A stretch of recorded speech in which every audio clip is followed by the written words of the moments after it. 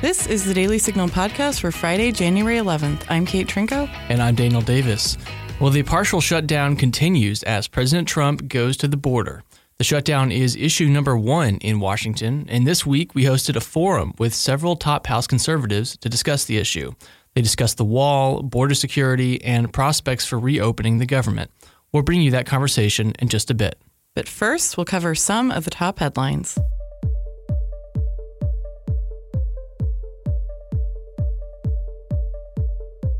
Speaking to reporters on the White House lawn, President Trump again suggested he might declare a national emergency if he can't get a deal for the wall. I have the absolute right to declare a national emergency. The lawyers have so advised me. I'm not prepared to do that yet, but if I have to, I will. I have no doubt about it, I will. I have the absolute right to declare. This was passed by Congress. So when you say wasn't passed by Congress, it was. Other presidents have used it, some fairly often. I have the absolute right to declare a national emergency. I haven't done it yet. I may do it. If this doesn't work out, probably I will do it. I would almost say definitely. The Heritage Foundation's John Malcolm, a legal expert and an occasional guest of this podcast, weighed in on how Trump would have to proceed if he did this in a Fox News interview. So the first thing the president would have to do is to declare a national emergency under the National Emergencies Act. He would then have to tell Congress why this is a national emergency and define the scope of that emergency. And then he'd have to tell Congress what other statutory authority he is relying upon in order to spend appropriated but unobligated funds to build a wall. You just cited a couple of statutes. There are 130 some odd statutes in the federal code that empower a president to do this kind of thing under appropriate circumstances, but it would certainly be challenged in court. Well, President Trump flew to Texas on Thursday, where he met with border security officials and reiterated the importance of a wall. They say a wall is medieval. Well, so is a wheel. A wheel is older than a wall. And I looked at every single car out there, even the really expensive ones that the Secret Service uses, and believe me, they are expensive. I said, do they all have wheels? Yes. Oh, I thought it was medieval. The wheel is older than the wall. You know that? And there are some things that work. You know what? A wheel works and a wall works. Nothing like a wall. The president also announced that due to the shutdown, he would cancel his trip to Davos, Switzerland, where he was slated to participate in the World Economic Forum. Well, it sounds like President Trump is pretty frustrated with shutdown negotiations. Here's what he had to say about House Speaker Nancy Pelosi and Senate Minority Leader Chuck Schumer. We're negotiating and having tremendous success with China. And I find China, frankly, in many ways, to be far more honorable than crying Chuck and Nancy. I really do. I think that China is actually much easier to deal with than the opposition party. This week, the U.S. and China had a series of meetings on trade negotiations. The partial shutdown is having some real effects, and not just on federal workers' paychecks. The FDA says that it has suspended all of its routine food inspections and is focusing on food facilities deemed to be a high risk. And some TSA officers have chosen to resign, not knowing when their next paycheck will be. All 50,000 of the TSA employees are considered essential and have to work through the shutdown. In addition to losing some employees, the TSA's union leader, Hydrick Thomas, said that the shutdown could mean longer wait times for passengers at security checkpoints. Bad news for the Venezuelans. Nicolas Maduro was sworn in Thursday for a second term. In a column for the Washington Times, Heritage's Anna Quintana wrote, "The election was anything but free and fair. Opposition politicians were imprisoned and or barred from running. Meanwhile, his Socialist Party cronies controlled the entire electoral system." End quote. Secretary of State Mike Pompeo said in a statement, the United States condemns Maduro's illegitimate usurpation of power today following the unfree and unfair elections he imposed on the Venezuelan people on May 20th, 2018. The United States remains steadfast in its support of the Venezuelan people and will continue to use the full weight of U.S. economic and diplomatic power to press for the restoration of Venezuelan democracy. And Secretary Pompeo is on the road this week in Egypt, where he's drawing a stark contrast from President Obama. Listeners might recall that in the first year of his presidency, Obama traveled to the Middle East on what some described as an apology tour. Pompeo retracted Obama's remarks and then some. Here's what he said Thursday at a university speech in Cairo. Here in this city, that another American stood before you. He told you that radical Islamist terrorism does not stem from an ideology.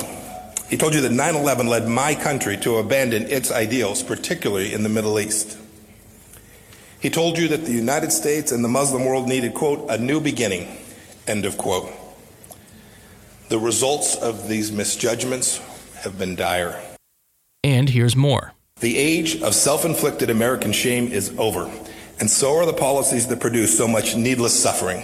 The United States under President Trump has reasserted its traditional role as a force for good. Next up, we'll hear from some top House conservatives. Did you know you can now listen to all of our events through SoundCloud or just by visiting our events page on heritage.org? You now have access to hundreds of events and compelling discussions on policy issues from your car, on the train, or the comfort of your own home. Visit heritage.org/events for more information or search for the Heritage Foundation on SoundCloud. Our own Rob Bluey sat down with 3 House conservatives for Conversations with Conservatives, a monthly gathering where conservative House members share their thoughts. Listen to Rob chat with Republican Representatives Jim Jordan of Ohio and House newcomers Chip Roy of Texas and Mark Green of Tennessee, and get their takes on the border, the shutdown, and much more. Gentlemen, we're going to get started with a question on topic of everybody's mind, which seems to be the shutdown and border security. We have day 20 of the partial government shutdown, and President Trump is spending the day in Texas on the border. What can you tell us about the situation both there on the southern border and here in the U.S. Capitol? Go ahead, guys. We'll let the guy from Texas go first, since that's where the president's today. My 2 former bosses, Senator John Cornyn and Senator Ted Cruz, are joining the president down there, and I'm glad for that. The president is right to be focused like a laser on border security. What we have at the border is a crisis. It is a humanitarian crisis, and it's a crisis for the security of the people of the United States. Literally, what we're finding right now is that we have American citizens who are dying. We have immigrants who seek to come here who are dying. We have little girls that are getting sold into the sex trafficking trade because we refuse to do our basic job as a sovereign nation to secure our border. The president is right to elevate this. What he's asking for is perfectly appropriate and reasonable and common sense, exactly what the American people want. He wants funding for a fence, for a wall. He wants funding for immigration judges. He wants funding for the technology for our folks on the border to do what they need to do. And there's money in there for humanitarian purposes to make sure we're taking care of people at the border. But what we're seeing is a real tragedy that is totally avoidable if the leaders of this country do what the American people want. Yeah, no, I'm just going to say everyone can see, the Democrats keep talking about this manufactured crisis. It's not manufactured at all. It's real. And Chip just talked about it. And anyone who has watched the whole caravan phenomena over the last several months, how that's unfolded, knows this is a crisis. So let's deal with the crisis. And step one in dealing with something of this magnitude is a border security wall. And that's what this is about. If the Democrats can get past this position they've taken, which is they're more concerned about stopping the president than they are with helping the country, we can get to a solution and address the terrible things that are going on there. If not, I think we're in this shutdown for a while. Yeah, I'm a physician, so I talk in those kind of analogies. It's as if there's an arterial bleed, and the Democrats want to fix a scratch on someone's forehead.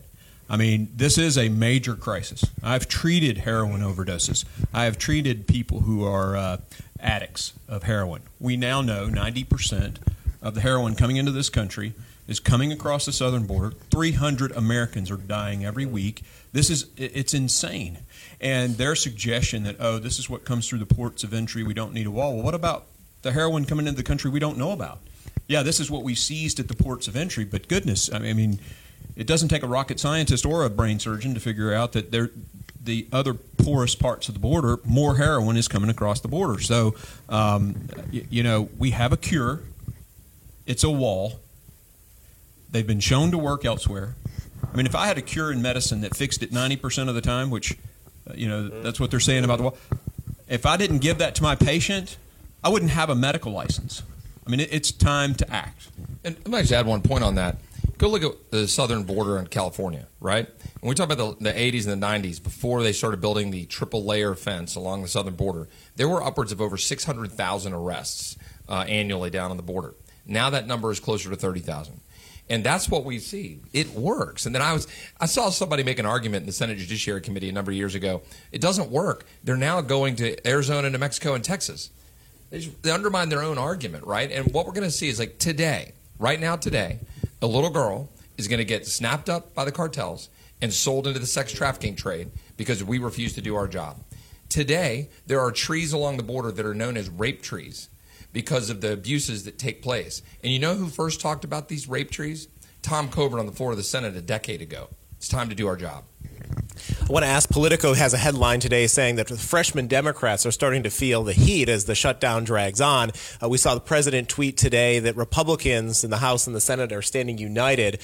What can you tell our viewers, our listeners, about the dynamics here inside the Capitol when you're talking to some of your fellow Republicans? The headline's right. I mean, you know, you think about Joe Cunningham, who's in Mark Sanford's seat. You think about Ben McAdams, who won Mia Love's district. You think about the new congresswoman from that district, Brad's district, Spanberger from that district, the congresswoman from Steve Russell's district in Oklahoma City. Yeah. I think folks in Oklahoma probably want a border security wall built. So I do think the headline is accurate. Our side is holding strong. We've seen that on the appropriation votes. Just a handful of Republicans have voted with the Democrats. But we had, I think, yesterday on the motion to recommit, motion that the minority party gets to make before the passage of the majority party's bill, I think we had 8 Democrats come over and vote with us yesterday. Mm-hmm. So I do think we're starting to see that happen. Of course, most of the press wants to talk about it from the other direction. But the real story is the one that Politico had in their headline today. Congressman Jordan, we have a question from Ohio from a reporter there, Jessica Wehrman of the Columbus Dispatch, who asks you, says, the president is increasingly indicating that he'll declare a national emergency to pay for the wall. You indicated on Fox News that you wanted this done through an appropriation. Are you concerned about the possibility of funds being drawn from military construction projects, such as the one at Wright-Patterson Air Force Base? And are you also concerned about the precedent it might set? No, what I'm concerned about is not building a border security wall. What I'm concerned about is all the things that Chip and Dr. Green have talked about that are so important we address, and step one is a border security wall. So that's what I'm mostly concerned about. I think we should do it legislatively. I think we should actually appropriate the dollars for a border security wall. But I do think it's an emergency, and if the president declares that, then we'll go from there. But I think the best approach is legislatively, because if he goes the emergency route, I'm convinced it's going to wind up in court. I think we all are, and that just delays what we all know needs to get done. I think one of the things I'd like to add to that is, you know, there is some concern out there that we would be giving executive branch power if he did do some kind of a national emergency. That authority is already there. It's in the Act from '76, and so I just want the conservatives that are out there to know that we are not supporting that is not granting the executive branch more power. The authority is already there. It's also important to note that Congress has authorized the construction of a fence for the better part of over 2 decades, multiple times with bipartisan support, including the support of Chuck Schumer and Nancy Pelosi. And so it's important to recognize that we've spoken as a body, as the Article I body, that it should be built. It has been appropriated in the past. We need more appropriation now. We need appropriation not just for the fence, but for these other things, including the humanitarian efforts, including the judges, immigration judges. Why? Because our asylum laws are being abused. Well, why? Because judges are making stuff up that isn't exactly following our laws and our Constitution. So what we need to do is do the job, hire the right people, figure out how to get the problem fixed, just like the American people want us to do. Congressman Roy and Congressman Green, you've been here just about a week. Can you share with our audience your path to Congress and what your priorities are here as you get started? Mr. President? Well, my path to Congress was just, I had an experience. The president nominated me to be the Secretary of the Army, and I ran into some folks who didn't want a conservative in that position. So my vote got blocked on the Senate side, and it infuriated me and frustrated me and showed me a little bit about what's going on in Washington, D.C. So it put a fire in my gut. When Marsha Blackburn decided to run for the U.S. Senate, it opened up a seat, and we jumped in, ran unopposed in the Republican primary, which was pretty awesome. and beat the Democrat by 35 points. So we're excited to be here and looking forward to doing the things that we told our constituents we were going to do, and that is, constrain the size of government, decrease the spending, help stop this debt crisis that's going on. Immigration and border security, healthcare. I run a healthcare company. I'm a physician and I'm a cancer survivor, so I get it on both sides of the stethoscope. And I think I have some ideas to contribute to that debate. So excited to be here, and thanks for the question, Congressman. Well, I'm here for similar reasons as my friend from Tennessee. I want to secure the border. I want health care freedom for all Americans. I want to make sure we balance the budget. I want our men and women to have a clear mission, the tools they need, and the care when they get home, and I want Washington to get out of the way of everything else. And that's what the people of Texas 21 want, and that's why I ran. And what drives me is that people know, in conservative circles know that I worked for Senator Cruz as chief of staff, have some experience on the Hill. I escaped, went back to Texas, was a federal prosecutor, was a first assistant attorney general. But when Congressman Smith announced, I've decided to join a crowded field of 17 other candidates and jump in and got through the primary with the help of a lot of good friends, and including Jim and others. Like Congressman Green, I'm a cancer survivor. 7 years ago, I was diagnosed with Hodgkin's lymphoma when I had a 3-month-old daughter and a 2-year-old son. And when I got to the other end of that, cancer-free, thanks to pharmaceutical medicine and some great doctors, I decided I want to recommit my life to public service and fight for healthcare freedom and to make sure that we preserve the greatest country the world has ever known. Well, Congressman, thank you for your service. Yes. Yeah, thanks. No. Congressman Jordan, you also are starting a new position with this Congress, serving as the top Republican on the Oversight and Government Reform Committee. We've heard a lot about Democrats saying that they're going to investigate the Trump administration. What can you tell us about your new position as ranking member and what you have planned? Well, we in the legislative branch have a constitutional duty to provide oversight of the executive branch, and to do that in a fair, objective way, and in a way that makes sure that agencies are spending taxpayer dollars in as efficient and thorough way as they can. But this is the committee that does a lot of investigations. I mean, I think Chairman Cummings has talked about 51 different letters he just sent a few weeks ago. He wanted to issue 54 subpoenas this past Congress. Those are going to start flying, I think, here pretty soon. Nadler's talked about 80 different investigations he and the Democrats want to do. So our goal is real simple: the truth, to pursue the truth, to do it in a fair, systematic, step-by-step approach in every one of these investigations. And that's how I think our committee, the Republican side of our committee, will operate. One of the things that's been in the news this week is Rod Rosenstein at the Department of Justice announcing that he's probably going to be leaving soon. What are your thoughts on the information that you're still hoping to get from him? Just because he's leaving doesn't mean he shouldn't come in front of Congress, be under oath, and answer our questions. Never forget what's alleged by the New York Times and other mainstream publications, what this guy did.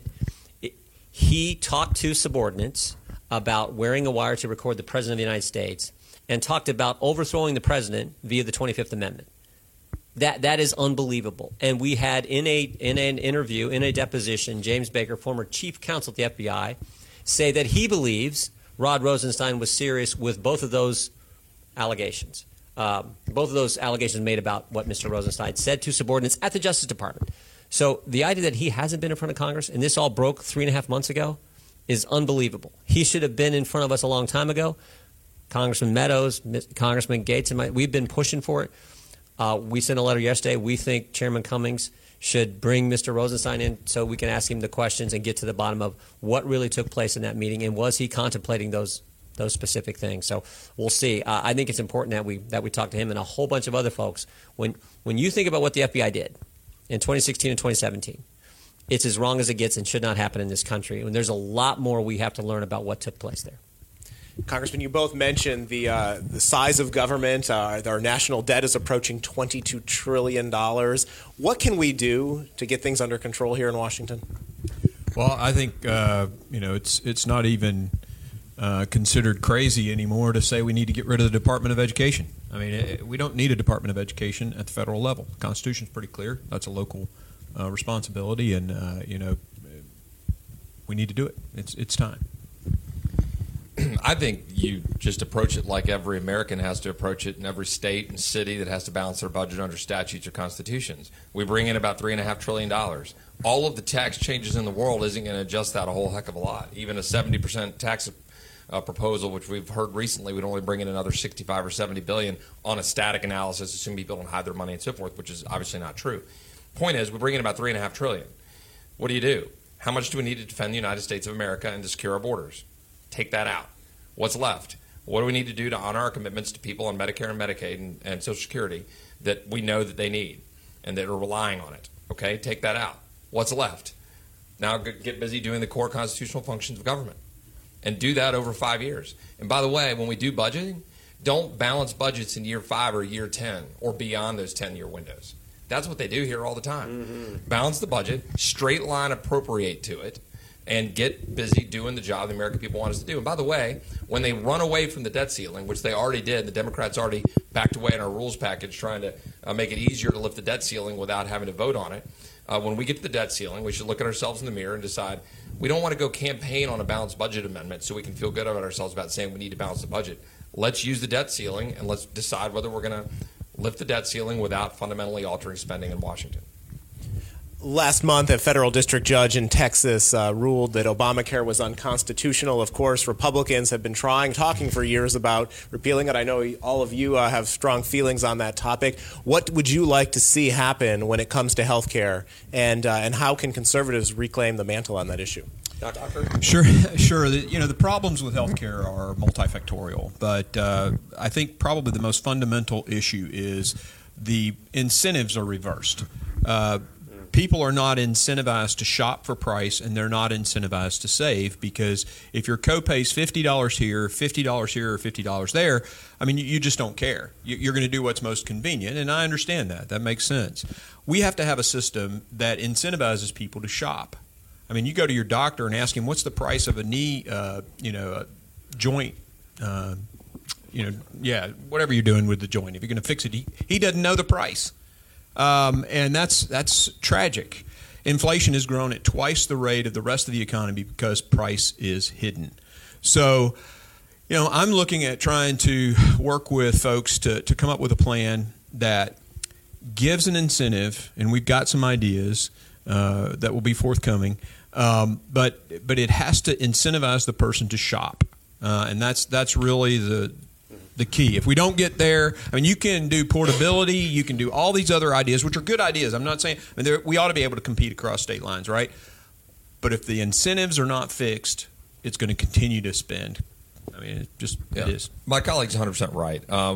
We, Republicans, rightly talk about how Obamacare is destroying our healthcare system.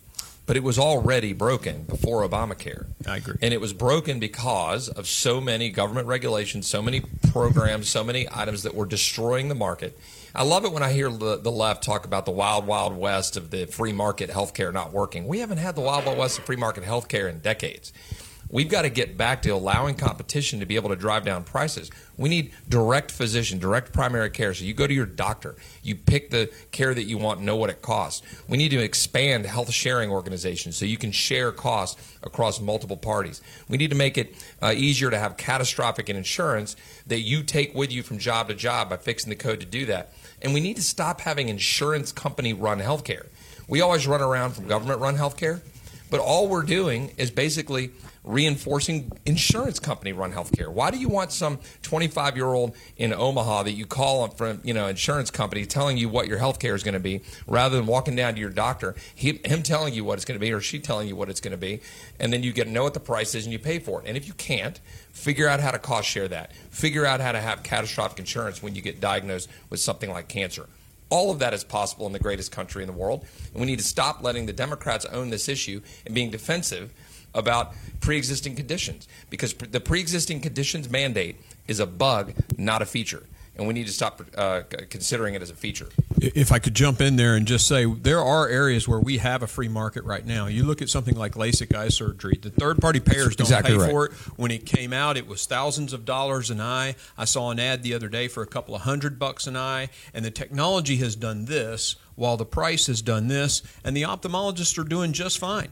The market sets the price. it's cheaper for everybody. One of the things I like to ask people is, take a guess on. I ran a healthcare company that was emergency medicine care in ERs, and I would ask people, take a guess on what I collected per patient, not what was billed, but what we actually collected, and it was about $130 a patient. Imagine if everybody paid their bill. There was no cost shifting. There was no government setting the price below that mark, so we had to cost shift. Going to the ER cost you about $130.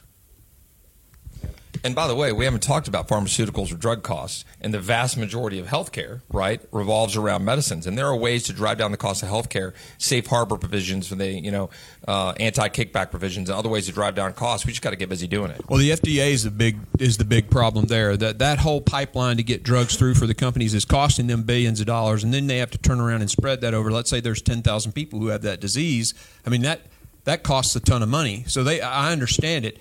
It's just government getting in the way. I want to close with some questions that we're receiving on immigration, and I just begin with this one. There is some chatter that Republicans are willing to accept some progressive priorities. This person puts it like DACA and amnesty in order to secure wall funding. Do you feel that Republicans will be united in holding the line? And then the second question related to the topic of border security is, what's the most persuasive case that the president and conservatives can be making to shift public opinion when it comes to the wall? Well, the first question is, we're not going to. We've tried that before. I mean, the American people are not going to. We promise if we just get amnesty now, we promise we'll build the wall and secure the border later. Like American people are like, we ain't buying that. They've seen that play before. So that is not going to happen. I know we're committed to doing the right thing, which is border security wall first. Then we'll talk about the other issues. And the biggest other issue is what Chip mentioned before, reforming our asylum laws. I mean, that's what's driving the incentivizing for this caravan is the poor asylum laws we have. So that's how we have to, that's where we have to focus. Border security wall first, deal with the asylum laws, then we can deal with the DACA situation once we've done what Americans know needs to happen. I was the first assistant attorney general when we were litigating DAPA in the Fifth Circuit, where we won and the Supreme Court upheld, declaring that the president's actions was an unconstitutional executive overreach. It was. That is what we need to remember when we're talking about the DACA class. We need to focus like a laser on securing the border. That's what the American people demand. That is what we need to focus on right now. Let's not take our eye off of making sure we end the crisis, protect lives, protect American citizens, protect the immigrants who want to come here, create a system that works, secure the border, use fencing, which has worked since the dawn of time, and anybody who says it doesn't work is absolutely blowing smoke. Talk about tunnels, talk about ladders. Fencing is a way to mitigate the flow of traffic coming across any stretch of land. We all know that. Do it. Put up the fences, secure the border, prove that we're serious about enforcing sovereignty and protecting lives. Then we can talk about the other problems we need to address. Final word, Congressman? I was just going to say, reiterate what I said earlier. Amnesty and DACA and all that, that's the scratch on the forehead. It needs to be taken care of at some point. But we have an arterial bleed at the border, and it's time to put the tourniquet on. Well, we want to thank those of you who were able to join us today for the conversation. We will be back. This is a monthly conversation that we do have. Again, you can follow the action at hashtag CWC116. I would like to thank Congressman Mark Green of Tennessee, Congressman Jim Jordan of Ohio, and Congressman Chip Roy of Texas for their participation today. We look forward to joining you again soon. Want to get up to speed about the Supreme Court? Then subscribe to SCOTUS 101, a podcast about everything that's happening at the Supreme Court and what the justices are up to. And we'll leave it there for today's episode. Thanks so much for listening to the Daily Signal podcast, brought to you from the Robert H. Bruce radio studio at the Heritage Foundation. Please be sure to subscribe on iTunes, Google Play, or SoundCloud, and please leave us a review or a rating on iTunes to give us any feedback. Rob and Jenny will be with you on Monday. You've been listening to the Daily Signal podcast, executive produced by Kate Trinko and Daniel Davis. Sound design by Michael Gooden, Lauren Evans, and Thalia Rampersad. For more information, visit dailysignal.com.